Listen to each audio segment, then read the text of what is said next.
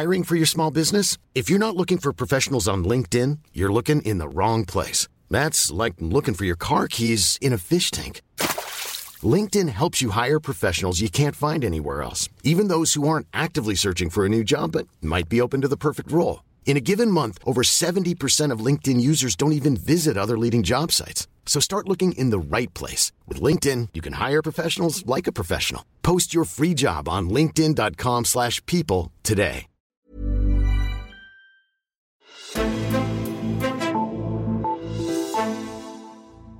Vi er gået ind i nogle afgørende uger og måneder for landmænd i EU og i Danmark. I EU sætter man lige nu de sidste kommaer i en ny grøn landbrugsreform, og i Danmark har regeringen præsenteret deres udspil til, hvordan landbruget skal gøres mere klimavenligt.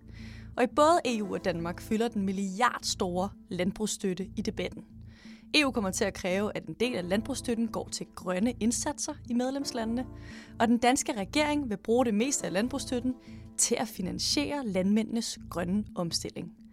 Men det huer ikke Venstre at tage pengene fra landbrugsstøtten. I dagens Azure ser vi på, hvorfor landbrugsstøtten er så vigtig for danske landmænd, på hvad vi kan forvente af Venstres landbrugsudspil, der er lige på trapperne, og også på, om regeringen og Venstre overhovedet kommer til at kunne blive enige om, hvor pengene til omstillingen af landbruget skal komme fra. Mit navn er Caroline Tranberg, og du lytter til Altinget Azure. Og velkommen til dig, Signe Riis Lund. Tak. Du er redaktør på Altinget Fødevare, og her har du blandt andet dykket ned i regeringens landbrugsudspil, som de fremlagde i slutningen af april. I dag skal vi jo tale om de penge, der skal betale for den grønne omstilling af landbruget, for ifølge regeringen skal de komme fra landbrugsstøtten. Signe, det er jo en tredjedel af hele EU's budget, som går til landmænd. Vil du lige forklare, hvorfor det er sådan? Der er man nok også nødt til at tage de lidt historiske briller på, fordi at det er faktisk et af Europas ældste politikområder, blev indført helt tilbage i 1962. Og man indførte det jo sådan i kølvandet på en anden verdenskrig, hvor der var mange europæiske lande, som oplevede mangel på fødevarer, sult osv. Så derfor så ønsker man, at landbrugspolitikken skulle gøre Europa selvforsynende, og også sikre overkommelige priser på fødevarerne til borgerne. Og hvorfor er det så vigtigt for EU, at vi ligesom holder fast i, at medlemslandene skal være sådan selvforsynende? Jamen, der skræmmer sporene jo nok lidt der fra 2. verdenskrig, men der er også noget sikkerhedspolitik i det. Altså, det er også en måde at beskytte EU med sådan internationale handelskrav. Og endelig så argumenteres der også med, at man gerne vil være selvforsynende med fødevarer, som man ligesom også selv kan styre, at de er produceret på en miljøvenlig måde, og man også ser det også som en måde at holde liv i landområderne på. Mm. Okay, men lad os lige tage det her fra et dansk perspektiv. Hvad betyder den her landbrugsstøtte overhovedet for de danske landmænd? Ja, mange landmænd er dybt afhængige af den her landbrugsstøtte. Der er flere analyser, der har vist, at mange landmænd kun tjener penge, når man indregner deres landbrugsstøtte. Fjerner vi bare EU-støtten, så vil mælkeproduktion og generelt dansk landbrug, så vil det flytte til andre steder i verden og blive produceret. Hvis jeg ikke får dem, så kan jeg ikke overleve. Så det er klart, at hvis man pludselig fjernede den, eller man beskar den betydeligt, jamen så vil det også gøre rigtig ondt på mange. Og for danske landmænd, der udgør støtten i 2019 et sted mellem 6 og 7 milliarder kroner, og udover vi har med virkelig store milliardbeløb at gøre, hvorfor er det så, at den her landbrugsstøtte fra EU, den skaber sådan en stor debat? Ja, fordi der langt fra er enighed om, hvor meget man så kan tillade sig at kræve for de penge. Mm. Altså landbruget mener i hvert fald til en vis udstrækning, at de får den her direkte landbrugsstøtte som en betaling for de høje produktionsstandarder, som de allerede leverer. Altså om det så er miljø, dyrevelfærd, fødevare og sikkerhed. Der er så andre, der mener, at der er alt for mange af de her støttekroner, som man bare kan få for noget jord, man ejer. Meget af støtten bliver betalt ud fra, hvor mange hektar land du har. Og de grønne organisationer og politikere osv., de vil gerne have, at en langt større andel af den her støtte bliver udbetalt eller det bliver betinget af nogle grønne krav, fordi de ser det som samfundets penge, som man også skal tillade sig at kræve nogle mere direkte fælles goder for. Og udover at vi i Danmark diskuterer landbrugsstøtten, så ved jeg, at man i EU også diskuterer landbrugets fremtid netop nu. Vil du fortælle lidt om det? Ja, i den her uge, der mødes landbrugsministrene blandt andet, og man kommer også til at have nogle sideløbende forhandlinger blandt andet i Europaparlamentet, Og her håber man ligesom at sætte det sidste punktum i en årelang forhandling om den kommende landbrugspolitik. Og det er den, der ligesom sætter rammerne for, hvad Danmark og andre medlemslande frem mod 2027 kan stille af krav for landbrugsstøtten blandt andet til landmændene. Og der kan man jo også se, at det jo ikke kun er i Danmark, vi har den her debat om det grønne. Så sent som for en uge siden, der mødtes den her svenske klimaaktivist Greta Thunberg med EU's klimakommissær Frans Timmermans. Og de diskuterede også det her med, hvor mange grønne krav, der skal stilles. Og hun og de andre klimaaktivister i hvert fald langt fra tilfredse med det, der er på bordet lige nu. We can change the way we farm. We can change what we eat.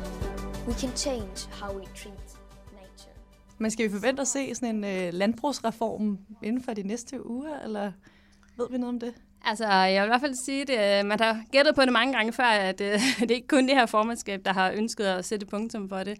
Men vi i hvert fald, der er en chance for det.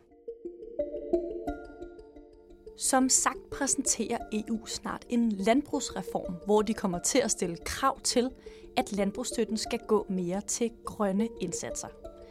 EU's budget for landbruget er overordnet set delt i 2 kasser eller søjler. Søjle 1 er den direkte landbrugsstøtte, som går til den enkelte landmand. Søjle 2 går derimod til de landmænd, der for eksempel investerer i grøn omstilling, og det kalder vi for landdistriktsstøtten. Regeringen vil med deres udspil rykke 6% fra den direkte støtte til landmændene i den ene søjle over i den anden søjle, der går til landmænd, som laver grønne investeringer.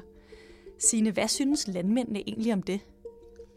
Altså, det er sådan, i udgangspunktet ikke så pjattet med, men man kan sige, at i dag overfører man 7%. Så i den forstand, så er det ikke sådan i sig selv en skræmmende procentsats, som regeringen lægger op til. Men noget af det, man også skal tage med i det her, det er, at i det budget, som EU har lagt frem, at der skærer man igen lidt ned i landbrugsbudgettet. Det er ikke nogen revolution, men det er ligesom, de tager bid for bid, som årene går. Og derfor så betyder det også meget for landmændene og de her snakke, de nu skal have med deres bankrådgivere, altså hvor mange procent man overfører. Mm. For lige nu er det jo cirka 1/3 af EU's budget, og tidligere var det næsten halvdelen af EU's budget, der faktisk gik til landbrugsstøtten. Vil du lige forklare, hvordan er det sket? Jeg tror, det var omkring år 2000, hvor det var faktisk halvdelen af budgettet, men siden er der jo kommet rigtig mange krav og rigtig mange ønsker til, hvad man ellers kan bruge EU-budgettet på. Og så tror jeg også, der er mange, der er lidt kritiske over for det her med, at vi skal støtte vores landbrug så kraftigt, om de ikke vil kunne operere på markedsvilkår i højere grad. Regeringen foreslår jo også, at 14% af støtten fra EU, den skal gå til sådan nogle 1-årige klimaindsatser. Og det synes landmændene og Landbrug Fødevare tværtimod er en god idé, fordi de her penge så stadig bliver i den søjle, eller den kasse, som går direkte til landmanden. Men hvorfor er det egentlig, det gør sådan en stor forskel for landbruget, om de skal betale til de grønne indsatser af den ene eller den anden kasse eller søjle? Jeg tror, det er lidt det, som du også lige var inde på det her med, ikke? Altså, at de penge, der er i søjle 1, det er på en eller anden måde stadigvæk en del af indkomststøtten. Det vil sige, at det er penge, som landmændene på en eller anden måde kan regne med at komme ind på bankkontoen, hvis de ellers ligesom lever op til de her krav, som de skal. Hvorimod den anden kasse, altså landdistriktsmidlerne, er mere noget, man skal søge, og det er puljer for nogle år ad gangen, og det er mere usikre penge. Der er så nogle andre, som er lidt mere bekymrede for, hvad er det så for krav, man stiller i de her forskellige kasser. Og den her, de 1-årige indsatser i søjle 1, der er i hvert fald før set, at EU-kommissionens grønne ambitioner er blevet udvandet lidt, når det kom til praksis. Nogen har kritiseret de her krav, der har været hidtil i den her søjle, for at være lidt mere sådan et grønt finblad uden grøn substans bag, fordi at det har måske kun i begrænset omfang forpligtet landmændene til nye indsatser, altså noget, som de ikke allerede gør i dag. Og lad os se lidt på nogle af de andre partier. Lige nu er det jo regeringen, der er kommet med deres udspil til, hvordan sådan en grøn omstilling af landbruget kan se ud. Men Venstre sidder jo lige nu også og regner på klimatal, for de har fortalt, at de kommer med et landbrugsudspil i maj, og det er jo simpelthen inden for den næste uge. Og Venstre har været ude at sige, at de er uenige i flere ting i regeringens udspil, blandt andet det her med, at de vil bruge landbrugsstøtten til at finansiere den grønne omstilling af landbruget. Regeringens landbrugsudspil kommer frem mod 2030 til at koste 21 milliarder, i hvert fald det, de har spillet ud med, hvoraf de siger, at 17 af dem skal komme fra landbrugsstøtten. Men hvorfor er det, at Venstre ikke synes, det er en god idé, at regeringen vil bruge landbrugsstøtten til at finansiere den grønne omstilling? Jamen, de synes, at man fodrer hunden med sin egen hale, som miljøordføreren sagde til mig i et interview. Altså, Venstre finder det kritisabelt, at landbruget ligesom skal betale for nogle klimaambitioner, som samfundet har.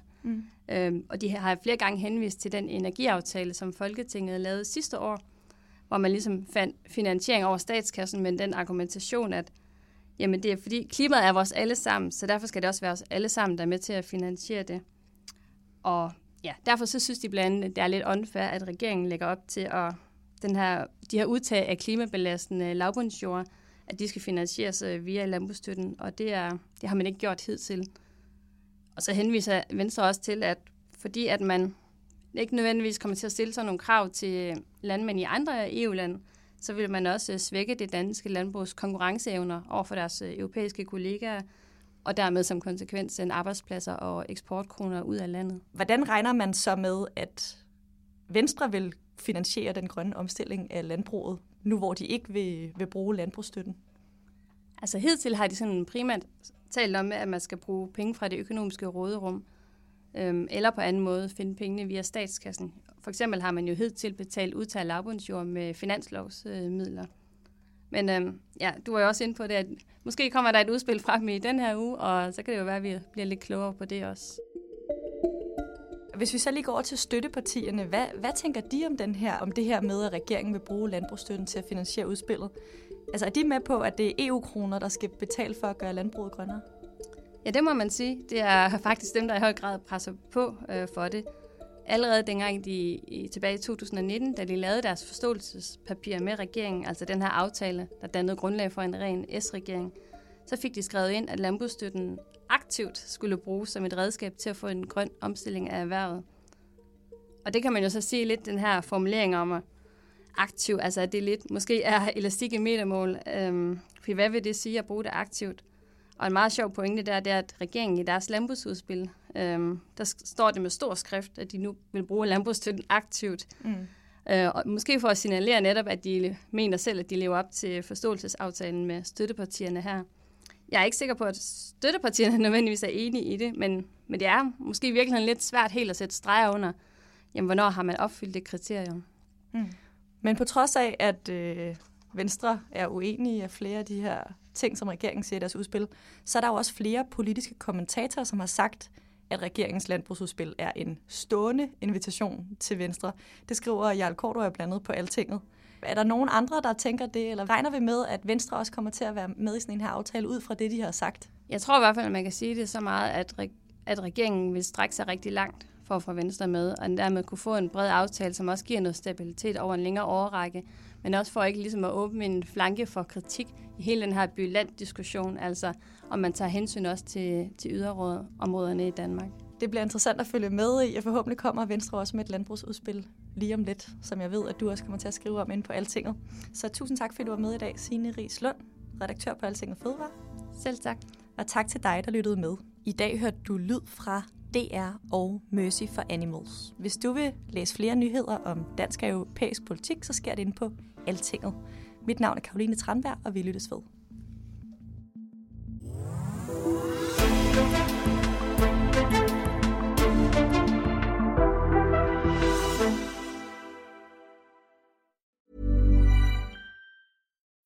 When you need mealtime inspiration, it's worth shopping Kroger, where you'll find over 30,000 mouth-watering choices that excite your inner foodie. And no matter what tasty choice you make, you'll enjoy our everyday low prices, plus extra ways to save, like digital coupons worth over $600 each week. You can also save up to $1 off per gallon at the pump with fuel points. More savings and more inspiring flavors make shopping Kroger worth it every time. Kroger, fresh for everyone. Fuel restrictions apply.